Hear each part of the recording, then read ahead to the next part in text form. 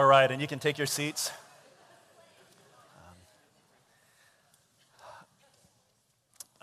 It is not Super Bowl Sunday, but it's a Super Sunday for us, amen? It's always a Super Sunday when we're together with the people of God. Next week is the Super Bowl. I know you, if you came in late, you may not have heard that announcement, but we're having a Super Bowl watch party in here, so you're more than welcome to come. As our presider, Seho, so graciously stated, whoever you're cheering for, you're welcome. But can we just, real quick, show of hands. I'm cheering for the Rams. I want the Rams to win the Super Bowl. Okay, good. That's less than half. Okay, I'm cheering for the Patriots. Yeah, Patriots. Oh, my goodness. Wow. That's crazy. How many of you, I don't care as long as it's not the Patriots? Woohoo! Yeah, praise God. All right. The Super Bowl is, well, this is like as high as you can go when it comes to sports. People say if there's some great event, they say this is the Super Bowl of whatever it is. So the Super Bowl is the Super Bowl of football. It's the highest thing. It's as high as you can get. It's what every football player dreams of doing, to one day hold up the Lombardi trophy for those who have won the Super Bowl. This is a huge deal. So you can imagine if you're a coach, a football coach, and you've got a team, you got a football team, and you got like somehow you got shot by an opposing team's arrow or something like that, and you're about to die. The one thing you say to your team is, just win the Super Bowl, right? That's your dying wish. I don't care what happens, just win the Super Bowl. That's what you want. That's your desire, because the Super Bowl is the most important thing. That's it. When the clock hits 0 on the Super Bowl as we're watching, the most important thing is that your team has more points than the other team. That's the only thing that matters. I don't want to belittle those of you who are, I know that. That's obviously how you win a game. You have more points than the other team. But a lot of times,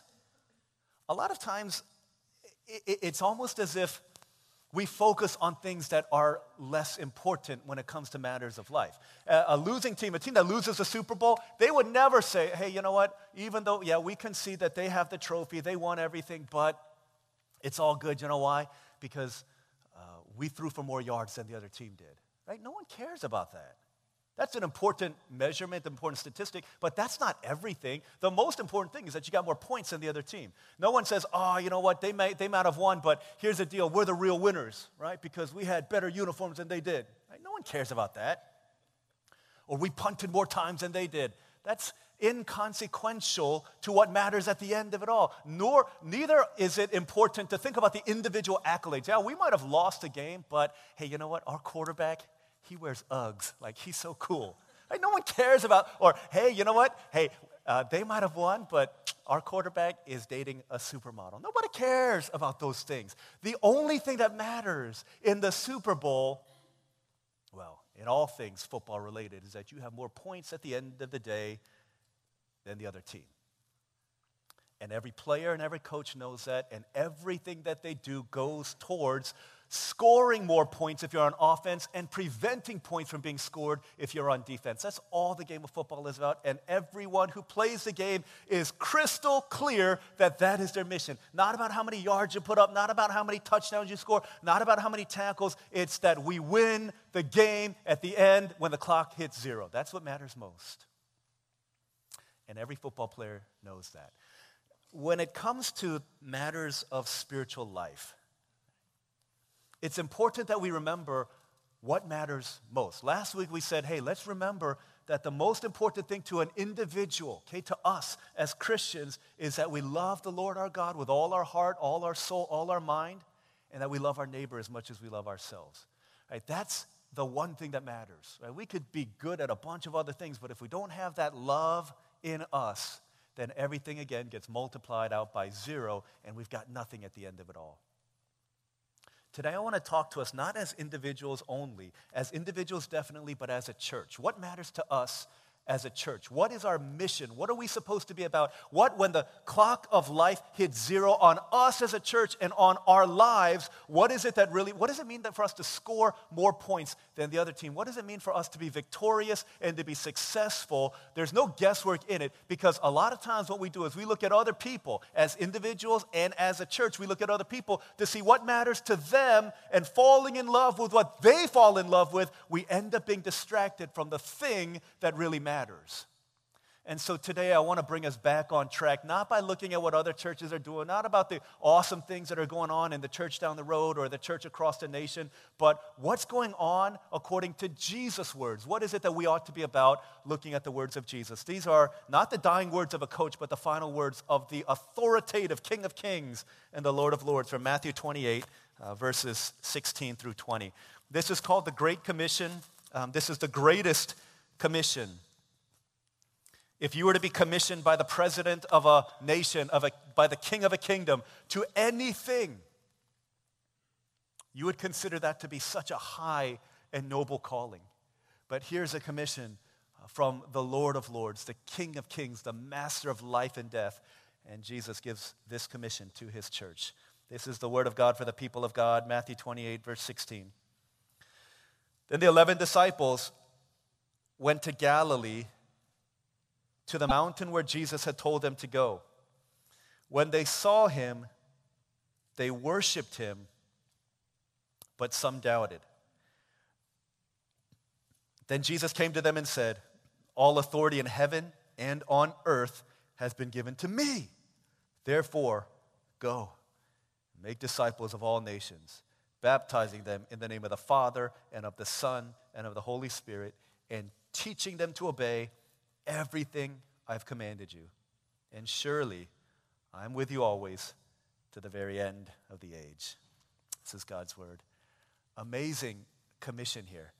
As you look in verses 18, 19, and 20, you'll see that there are three verbs here. Okay? It says, "Therefore, go," okay, "and make disciples of all nations, baptizing them in the name of the Father, Son, and Holy Spirit, and teaching them to obey everything I've commanded you." Four verbs here, and if you look at it, if you read it in our English context, it looks as if all of them are being commanded of us. Okay, he's talking to his disciples who would then go and start churches. His mission to church planting disciples is fourfold, but in the context, if you read it in its original language, only one of these words is an actual command.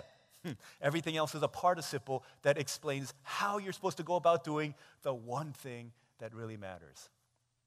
Some of you may have heard this before. Some of you, this may be new to you. But I just want to see if you're paying attention. Four verbs here. How many of you think that the main verb, the only command in these verses is to go, right? Therefore, go, make disciples of all nations. How many say go? Go, this is the command here. Anybody? Bueller, okay, maybe a couple of us here. How many of you think, okay, the command here is to make disciples? Okay. How many of you say the command here is baptizing them? Okay. How many of you say the command is teaching them to obey? Okay, not many of you guys really participated in this activity. Slightly discouraging. I hope you're awake. Four verbs here, okay? We'll do this again until everyone participates. I'm just kidding. Okay, four verbs. The main one is, we'll see this in a sec. Two thoughts here. Here's the first thought. If we're not making disciples, parentheses, who make disciples, then we're missing the point. If we're not making disciples, and the way you know that you're making disciples is that those disciples that you think you're making are also making disciples, then we're missing the point. Four verbs here. The only command here, Jesus says, is therefore, church, make disciples. You want a blueprint for that? Here's how. By going, by baptizing them, and by teaching them to obey everything I've commanded you. That's the picture of a disciple, and when that's done, they will then go and they will continue that process and that cycle with other people. Can I ask a question? Is making disciples at the forefront of your heart as you think about the mission of the church?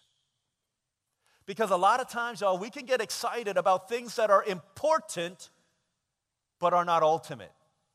Hey, you know what? Our offering is going up. Okay, this is good stuff.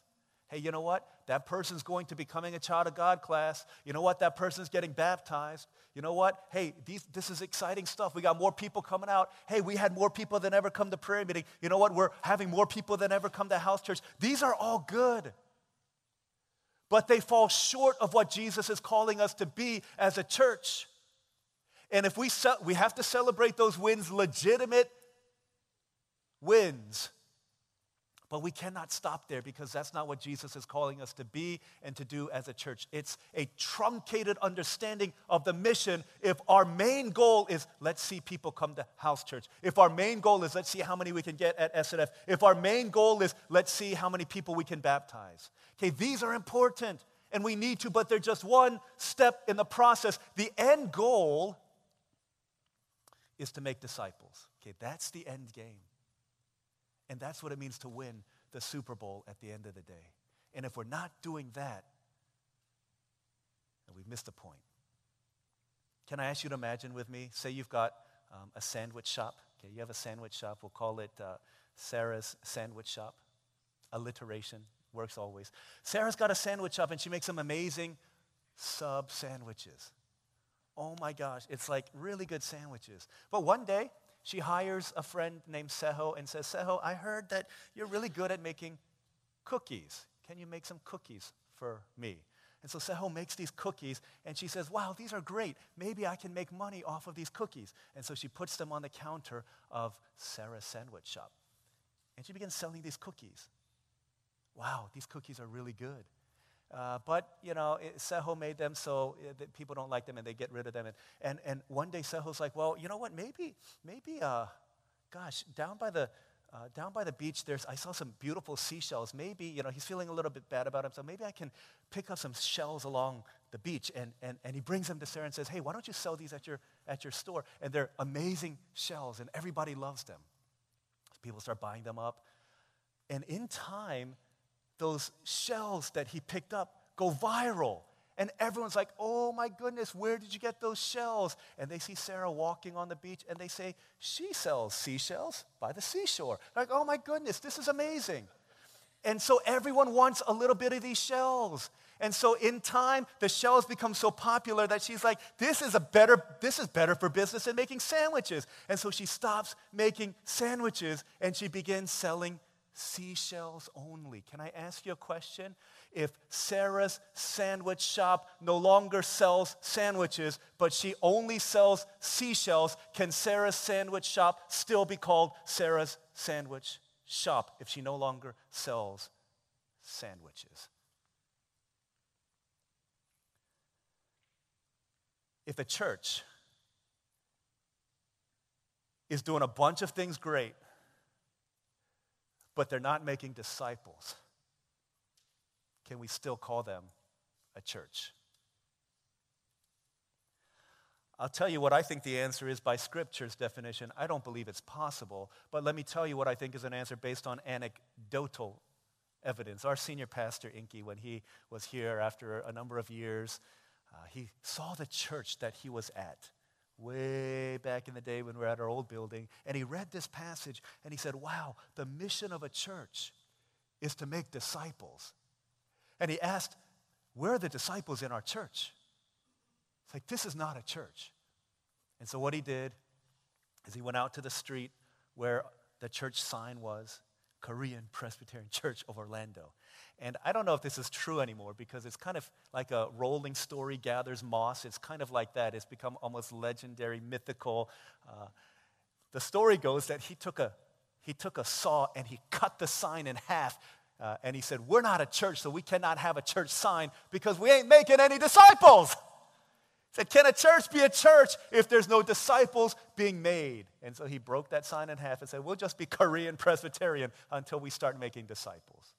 I don't know if that's true, but I think the sentiment is spot on.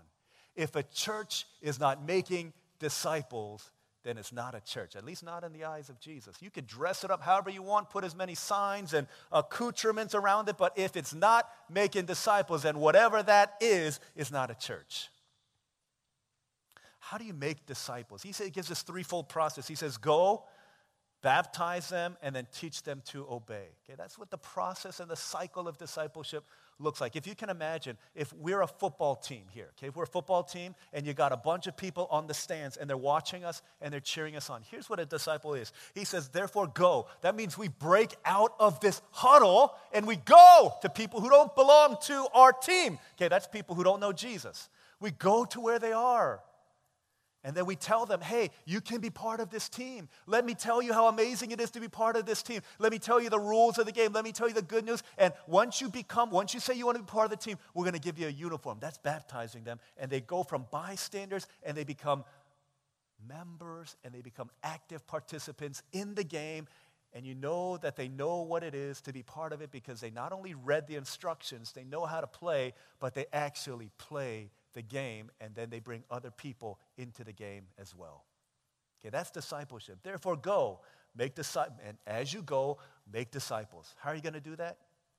By baptizing them and teaching them to obey. I want to break this down a little bit for us here. What does it mean to go? He says in verse 18, all authority in heaven and earth has been given to me. Verse 19, therefore, go. The word go has two senses. It can be one of two things, and this is all of us have been called to one of these two senses, and maybe some of you will be called to both. The first word go, it literally means as you're going, make disciples. Here's what that means. It means wherever you are maybe not in the mission field, but you are on a mission. Okay, that means wherever you go. Means when you go to your law firm, you're on a mission to make disciples. When you go to your workplace, you're on a mission to make disciples. When you go into Teague Middle School, you're on a mission to make disciples. When you go to Cypress Creek High School, you're on a mission to make disciples. Wherever it is that you go, you are living on a mission. You're looking out to see, how can I make disciples? I'm going to where people are. And we've all got people like this who are not part of this team here, not part of the family of God. Going means you go to those people because your life is lived on purpose, intentionally, on a mission, because you're hoping that you can cure their sinful condition. Somehow and in some way, that's your aim and that's your goal in life because you're living a life intentionally. We have a group of people who work for this startup that's kind of growing. It's called Open Door. And we've got several people, Matt Lim and Chanu Park and Michelle Shin and Yoongyung Lee, Jenny Moon, Kenny Cook, bunch of these guys who work at Open Door. And when I talk to them about what it's like to work there, I always ask them, hey, Matt, how's Michelle doing? How's Chanu doing? How's Kenny doing? How's Yoongyung? How are these people doing? And they always say, this is what every one of them says. They say, oh, you know what? People at Open Door really love blankety blank, him, her, this harvester, that harvester. They really love them. So why do they love them so much? Because they're awesome at what they do. Because they do it with integrity. Because they build relationships. Because they care about other people. Because they're invested into the company. Because them being excellent, they realize that they're not just working for a paycheck. All of them realize that the 5, 6 of us are in here in Open Door, and we are opening doors to the kingdom of God because we understand that our lives are being lived on mission for God wherever we are. That wherever you are, your life is being lived into. My life was changed. Because at the University of Virginia, there was a graduate student who believed that he was at the university not just to learn and get an education so he could get a job, because he saw that his purpose there was, I am on mission in the mission field of a college campus, and there are people with whom I want to make disciples because that is my mission and my calling as a church person in this life. And my life was changed because I saw this man of God living his life intentionally on mission for God. So I run into Kenny at a basketball game last week, and he's like, yeah, I'm here with my coworkers, and he's telling me, these are the people that we're trying to invite to come to church. And we see ourselves, and they've got a purpose and they've got a passion, because wherever we're going, we're living on mission for God. That's all of us in here. Intentionally living in mission. That's what it means to get in the game. But others of you will hear this and you'll say, man, I cannot help but feel the call of God to go. I've got to go. I've got to go somewhere. I want to make disciples of all nations. I need to go. God, if it's Afghanistan, God, send me there. If it's North Korea, God, send me there. If it's China, God, send me there. If it's Ecuador, God, I just need to go. And you feel this burn in your heart. And you cannot sit still. For you, the call of God to go means you got to go. You got to go to the nations. And you feel that within your heart of hearts. And you cannot shake that feeling. But this is the first step. You go, the ultimate goal is you connect with people and they get into the body. That's the first thing. But a lot of times we get content with just having somebody come into our church. You know what, they're here. And we celebrate that, which again, we ought to, but that's not the end. That's not the end. That's just the first quarter. You're winning the game at the first quarter, but there's still 3 more quarters to be played. What does it mean? He says, therefore, as you're going, hey, make disciples. How are you going to do that? As you're going, as you're living your life on mission. One of our house church shepherds, James, said this week, he said, I remember a few years back when a guest preacher named Dave Choi came and he preached, and he asked us to dream, what would it look like if every single one of us invited and prayed this year for one person to come to church this year, just one person. What if all of us in here did that? It's one person. That's one part I can play in fulfilling the mission of God here at Harvest, here as a church. One person. To go, right? As you're going, we're making disciples. But the second step in that journey is not only to go, but it's to baptize them in the name of the Father, Son, and Holy Spirit. This is where they put their trust in Christ. They put on the uniform and they stand up and say, I'm fighting for Team Jesus now. It's interesting, right? Some time ago, a bunch of little girls, my daughter Manny and a couple other girls, Evelyn and Emmeline and Ella and some other girls were talking about baptism because their little siblings were going to get baptized. And one of the girls said, what does it mean to be baptized? What is baptized?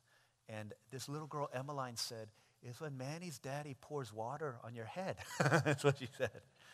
Yeah, that's part of what happens in baptism, but baptism is a sign and seal of God's covenant grace on a person, meaning I've understood the grace of God and I'm standing to declare that I have decided to follow Jesus. That's why we bring people to church, not so that they could sit in these plush blue chairs and meet some wonderful people. It's so that they might be brought into the family of God. And putting on the uniform of Christ, they could stand and say, I'm going to follow Jesus. You know, there's a city called Chengdu in China. There's a restaurant here named after that that's kind of blowing up. And maybe you'll go there. And I pray that as you go there, that you remember what's happening in the city of Chengdu in China right now, where hundreds of believers are being rounded up from churches like the Early Rain Church and being thrown into prison. No crime committed, not in the eyes of God or most sane people. The only crime being that they follow Jesus and they bow the knee to Jesus and have not pledged their allegiance to the Chinese state. And they're being tortured for their faith, and they're being beaten for their faith, and they're being separated from their families. When they enter the waters of baptism, it's not some splish splash, I was taking a bath, all about a Saturday night. That's not what they're doing. They're saying, I have decided to follow Jesus. No turning back. No turning back. The cross before me, I'm not going to look back. I'm going to go through suffering. I'm going to go through persecution because the cross ever before me. The world is behind me. I'm not going back to my old life anymore. When they say, I am going to step over the line, they're saying, hey, I've made the down payment on my life already. If they take the rest of my life, it's because I've already given it when I entered the waters of baptism.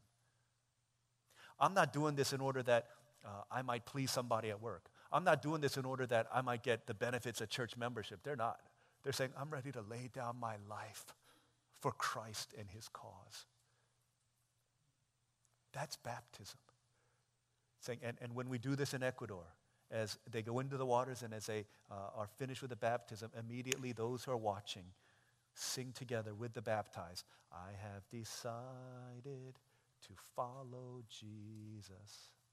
many of them with tears in their eyes because they fear the ridicule that they will face in their school as young schoolgirls.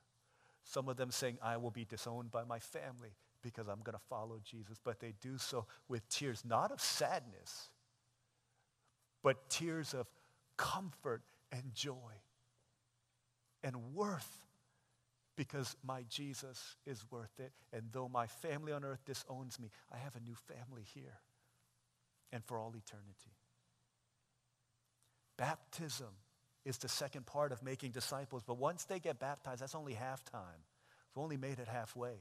Right? We celebrate those wins, and we absolutely must. But to say, okay, they've been baptized, that's it, we can let them go, that's no. He says, it's all about making disciples. So what's the third step in that? He says, and teaching them to obey everything I've commanded them.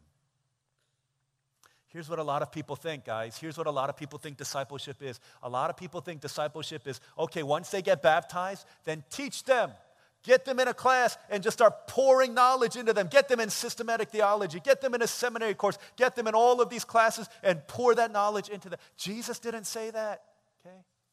It's not bad, and it is actually important to do those things, but that's not what Jesus said. He said the final step of discipleship in this paradigm is teach them to obey. Because you and I know how easy it is for us to be taught in here and then not do anything about it. That's not a disciple. A disciple isn't someone who comes into church and listens every week and goes out and does whatever they want to do. I cheat on my test. I'll do things that I know I ought not to do. I'll curse out my friends. I'll cheat at work. I'll cheat at school. Whatever it is, I'll cheat on my taxes. I'll cheat on my boyfriend. Whatever it is that we do. He doesn't say, hey, just teach them. That's a disciple. As long as they know they're a disciple. No. He says, teach them to obey. That's what a disciple is. That's what a disciple does. They obey the word of God. That's why, listen, can I be frank with you for a sec? If all you're doing is coming to church on Sunday, I think it's really hard for me to say that you're a disciple of Christ. Unless you get into a community where you can really live this out.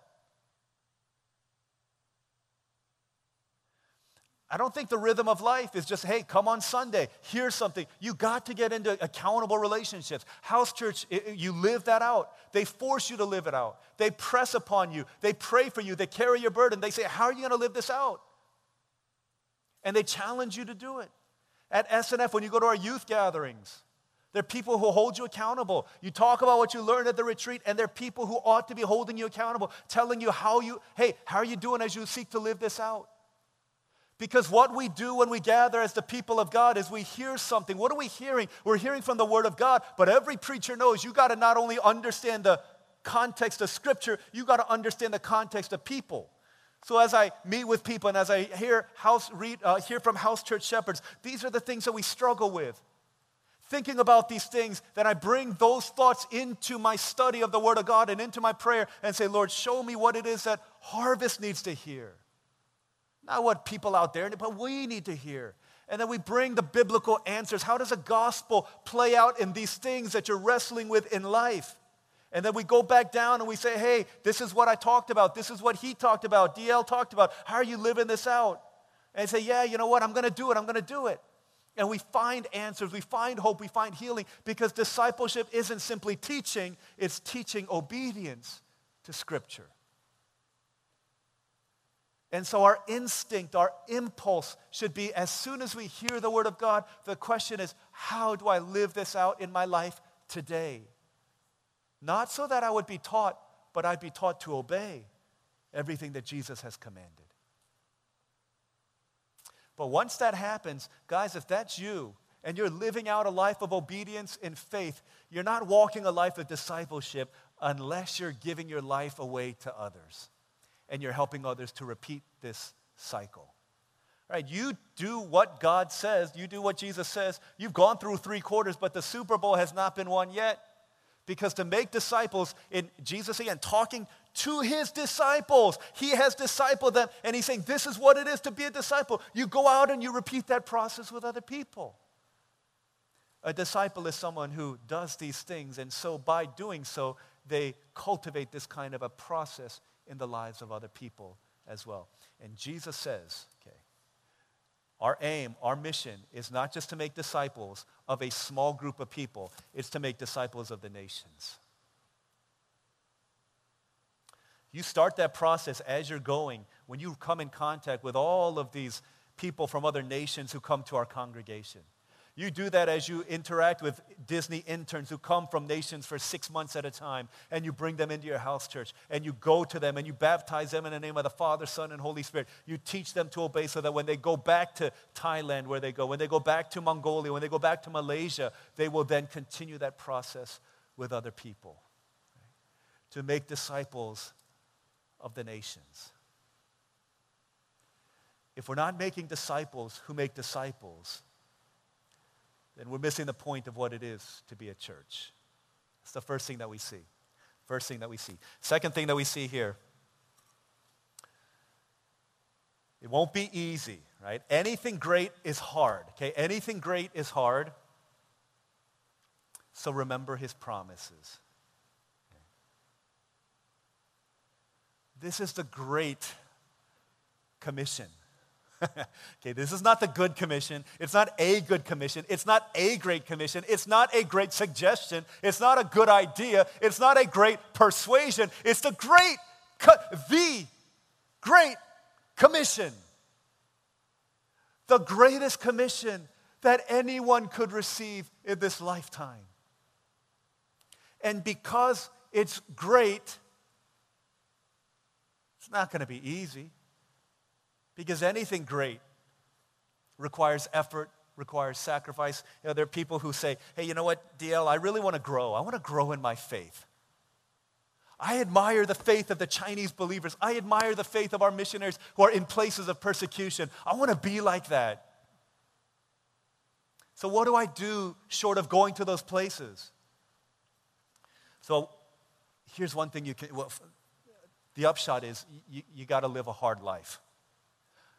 Don't ever pray for suffering in your life. Don't do that. But you put yourself in places of difficulty and challenge. Here's one way you could do that. February 4th to February 24th, we're going through a Daniel fast.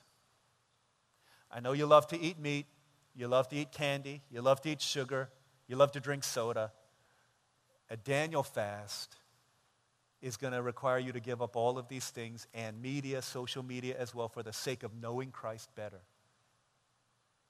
My suggestion, if you want to grow, to become strong in faith, is that you go through this Daniel fast with others in the church. Yeah. But that's really hard. I love steak. I love Burger King. Roy Rogers. I love Burger King. I love McDonald's. I love Wendy's. I love my BMWs, right? I love those things. Of course it's hard. Anything great is going to be hard. You want to be great at anything, it's going to be hard. We don't do the Daniel fast because it's easy. Hey guys, let's do something easy together. Call it this ministry program, and yeah, we're going to really grow together. No, that's silly. The reason we do it, the reason we challenge people to do it, the reason it's difficult is because on the other side of it, you will be strengthened in order to, every time you do something hard for the sake of the gospel, you wake up early and you make it to morning prayer meeting. Oh, but I'm not a morning person. That's why it's even better for you. You stay up late praying. Normally you only pray 30 minutes, you pray an hour. Oh, no, that's double what I pray. I don't know if I can do that. That's why you grow through it. Anything difficult that you do, it builds strength within your heart, within your soul, so that you become strong, so that you can go and you can fight against the enemy. Of course it's going to be difficult. Of course it's going to be hard. But you want to be great for anything, it's going to require sacrifice. There's a process that's involved. Think about this process. Therefore, go. Go to where? Go to people who don't even believe in Jesus. What's the end goal? That they become disciple-making disciples. That's going to take forever. That's why it's called the Great Commission. You cannot make a disciple in an Instant Pot. We want to, but it's a process. Of course it's going to be difficult. Of course it's going to be hard. Think about Jesus. Here's Jesus. 3.5 years he spent with the same group of people. That's less than one presidential term. 3.5 years he spends every day with them, and you think he did a good job? I'll tell you what, on the last day of his life, the next to last day of his life, one of those 12 betrayed him and sold him for 30 pieces of silver. Yeah, you know what? You're right. Yeah, because I thought it was 12 disciples, but it says 11. Yeah, because one sold Jesus out and then he killed himself. Okay, we're down to 11 now. 11 people. Did Jesus do a good job? Because on the day of Jesus, the last day of his life, 10 of them put their tails between their legs and they ran off. We don't know who he is. What do you think it was like for Jesus to hang on a cross with only one of his 12 there to die with him? But then Jesus rises from the dead in power, in victory. See the scars, it's really me. Jesus, the conquering king. And they see him, they're like, oh my gosh. Do you think then they would be changed? You would think so. Look at verse 17. When they saw him, they worshiped him, but some doubted. They still didn't get it. They still didn't get it. 3.5 years plus for Jesus. And these are the cats he's working with. You think it won't be difficult for us? Of course it's hard. That's why it's the Great Commission. But you know what? After having been with you all for as many years as I've been able to, one of the things that I'm privileged to see that people who come in don't get to see is I get to see what someone like Seho was like before he became who he is now. I look at him and I say, man, there's a God, and he's real. Because he and I entered Orlando at the exact same time, 2001, and he was a shadow of who he is now. In fact, he was the opposite. He was a fighter of the things of God. But God grabbed a hold of his life, and he's making disciples of nations now. I could go around this room. Think of somebody like Haley and her husband, Chris, who they were before and to where they are now. The people that they are. Countless people. Matt Lim shared his testimony with us a few weeks back. Story of God's grace. How many tears do you think were shed for the people whose lives have been changed here? How many people whose knees are no longer able to run and jump the way that they once used to because they fought on the mat for souls like these? How many people who have aged prematurely because they've been fighting for the souls of people within our congregation? You tell them it's easy. They'll tell you, no, it's not easy. It's the hardest thing in the world, but you know what? It's the greatest thing in the world because it's the greatest commission that I could give my life to. This is it. This is worth giving our lives for. Countless people in our congregation. I could go on and on and on and on. This is what God has called us to. Yeah, it's going to be hard. And you know what? Because this is the greatest commission, the greatest thing we can give our lives to, and all of our energy ought to go to this. All the energy of Satan fights against this. He doesn't care about the parties that we have and all this is where he fights. To keep you from going. To keep you from baptizing. To keep you from teaching them to obey. He'll get us distracted by many other things. And he'll fight tooth and nail, though, against the making of disciples within a church. One of my colleagues in ministry, he posted this on Facebook the other day. He is was running a conference just like we did. Our Korean congregation did to raise up house church shepherds and to teach them the ways of God. And he said that the first day of the conference, as people were coming in, he was going to early morning prayer and his battery died. And he posted a picture of his battery and said, that's what he said. And he said, exactly 2 years ago, when we were doing this same conference, I got a flat tire on interstate whatever on the highway. And he said, Satan is fighting against us. God must have amazing things in store. This is going to be a great week. I love it. He's saying, not today, Satan. You ain't going to beat me because my gaze is fixed on Jesus and the great commission that he's given to us. Is it going to be easy? Nobody said it was going to be easy. Is it going to be great? Oh, absolutely. This is why we have Saturday night fellowship. This is why you teach Sunday school. This is why you teach our children's ministry. This is why you have house church, because you're making disciples. There's a reason why, guys, not many churches are willing to fight and labor and sacrifice the way our house church shepherds do, because it's hard. It is hard. But man, when these shepherds get to heaven and you ask them, was it worth it? Every meal that you prepared, every prayer that you prayed, every call that you took, every counsel that you gave, every time you listened, you loved, you prayed, was that worth it? To see what you don't see, what you didn't see in that moment? I said, man, if I had 1,000 lives, put me in, coach, let me do it again. It's going to be hard. So we have to remember the promises.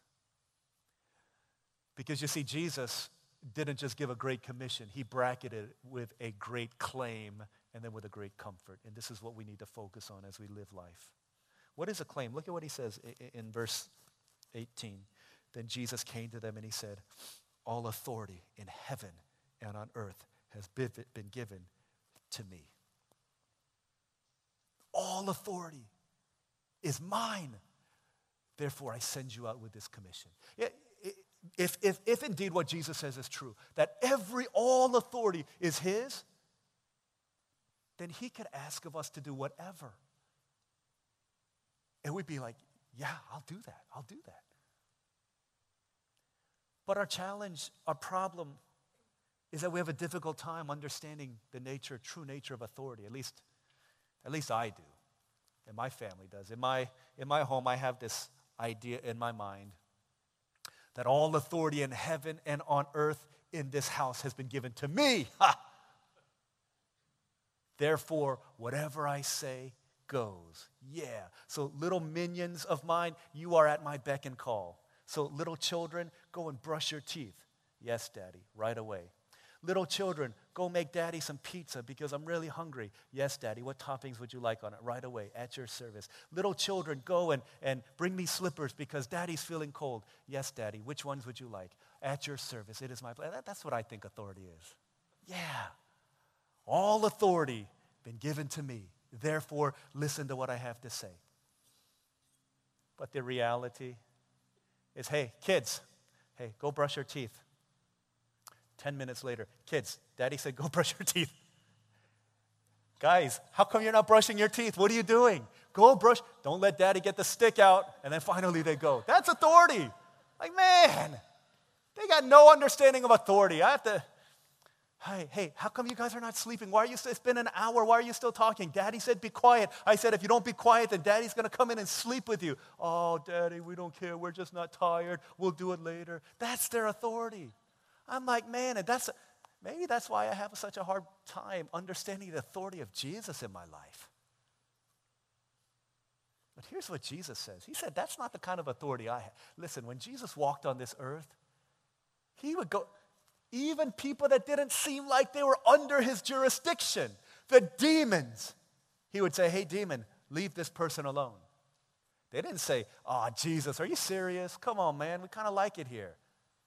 At the mention of the name King of Majesty, bam, they're out. When Jesus, all he had to do was walk by them, and they're like, Son of David, please, we beg of you, be kind to us.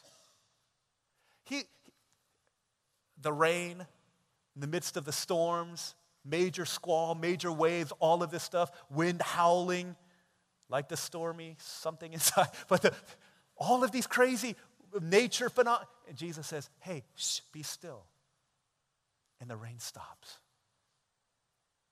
People who are diseased, Jesus just looks at them and the diseases run away. This is Jesus. This is his authority. He speaks the world into being. That's authority. Did Jesus have authority? He had authority. Why does he say, all authority in heaven and earth has been given to me? Because he's saying, even with all of that authority, the Father sent his Son on a mission to rescue sinful humanity. And as he did that, in conquering over death and over sin, this is what Jesus did. He had all authority, but he laid it down and became subject not only to the forces of evil and darkness on the cross, but he subjected himself to sinful human beings who nailed him to the cross in order that we might be forgiven of our sins, of our rebellion, of our lack of authority, so that by grace we could be brought into the family of God. Jesus subjected himself to and the one who who had all authority became subject to every authority.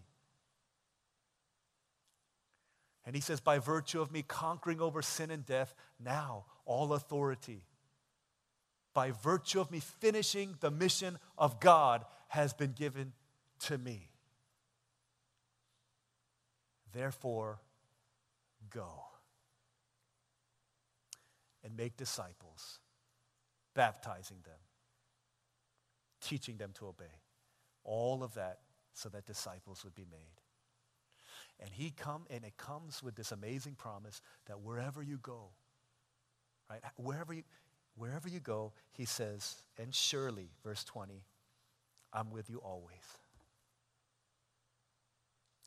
Wherever you go, whether it be to a prison in Chengdu, whether it be to a cubicle in your workplace, whether it be to the locker room in your school, whether it be to a hostile family situation, wherever you go, when you live on mission for me to make disciples, I will be with you. How long? When does that expire, Jesus? I'll be with you always, to the very end of the age. Not just when your life is done, but when until the very end of it all, I'll be with you. And listen, understand this, guys. The more you are committed to living in the commission and the purposes of God, the more you are committed to living a Great Commission lifestyle, the more your life is set on making disciples, the more you're committed to going to baptizing people and teaching them to obey, the more you will experience the authority of God and the presence of God in your life. You know, these prisoners in China are saying day by day, though they're being beaten physically, they said there is an unspeakable joy and a peace in their hearts because they're sold out for the sake of this Great Commission. Right? This is what it's all about. This is what the church is all about. This is why we exist. We call it making disciples. We call it Christ-centered leaders, whatever you call it. Christ-centered leaders are following Christ and they're leading other people. It's following Jesus as a disciple, bringing others along as a disciple. This is what it means. This is our calling. And when we give our lives to this greatest of commissions, his power, his presence, his comfort will be so near to us. That's his promise, and this is our call. Let's pray together.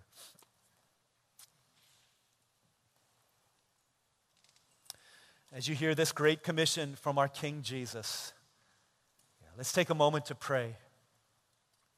The Lord Jesus loves to pour his Holy Spirit radically and powerfully, his intimate presence so deeply and so personally and so acutely on those who would align their lives and their purpose with his.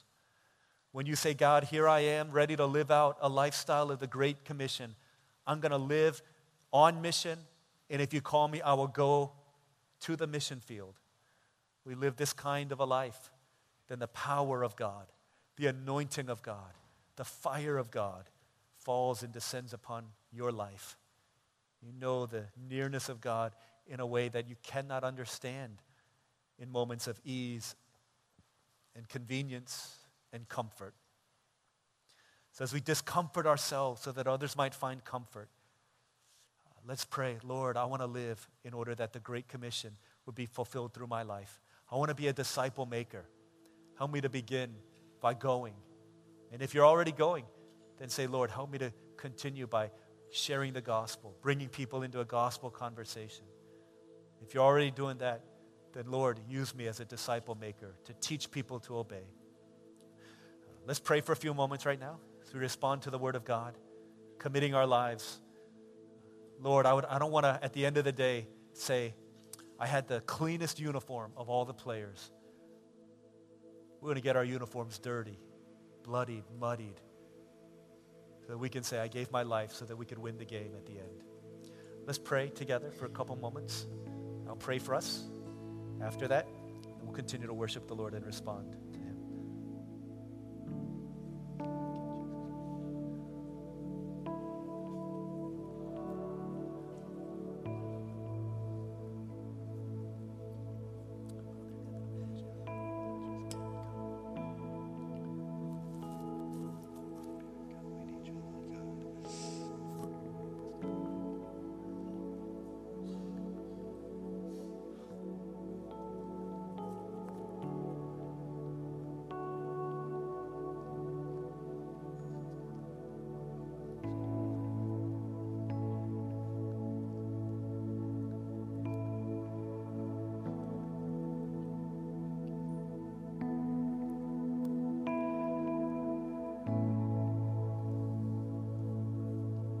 Father in heaven, thank you.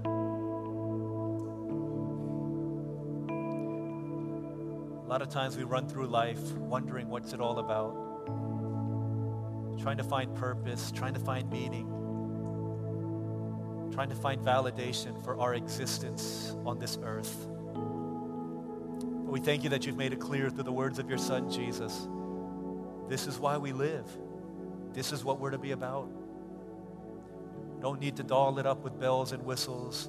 Lighthouses don't ring bells to call attention to its shining. They just shine. It's what you've called us to be, a light under the world by living a Great Commission lifestyle as a church. That you would help us to make disciples and make that our chief enterprise as we go, as we bring the gospel so that they might be baptized, in order that they might be taught to obey everything you've commanded. We go in the authority of Jesus, and we go in that great and glorious promise that surely you will be with us to the very end of the age. Lord, may we discomfort ourselves, understanding that the call is hard because the joy is infinitely greater. Help us to see that, to believe that, to cling to your promises, and to live for your glory. We thank you so much. We love you, Jesus, because you've loved us first. We pray these things in Jesus' name.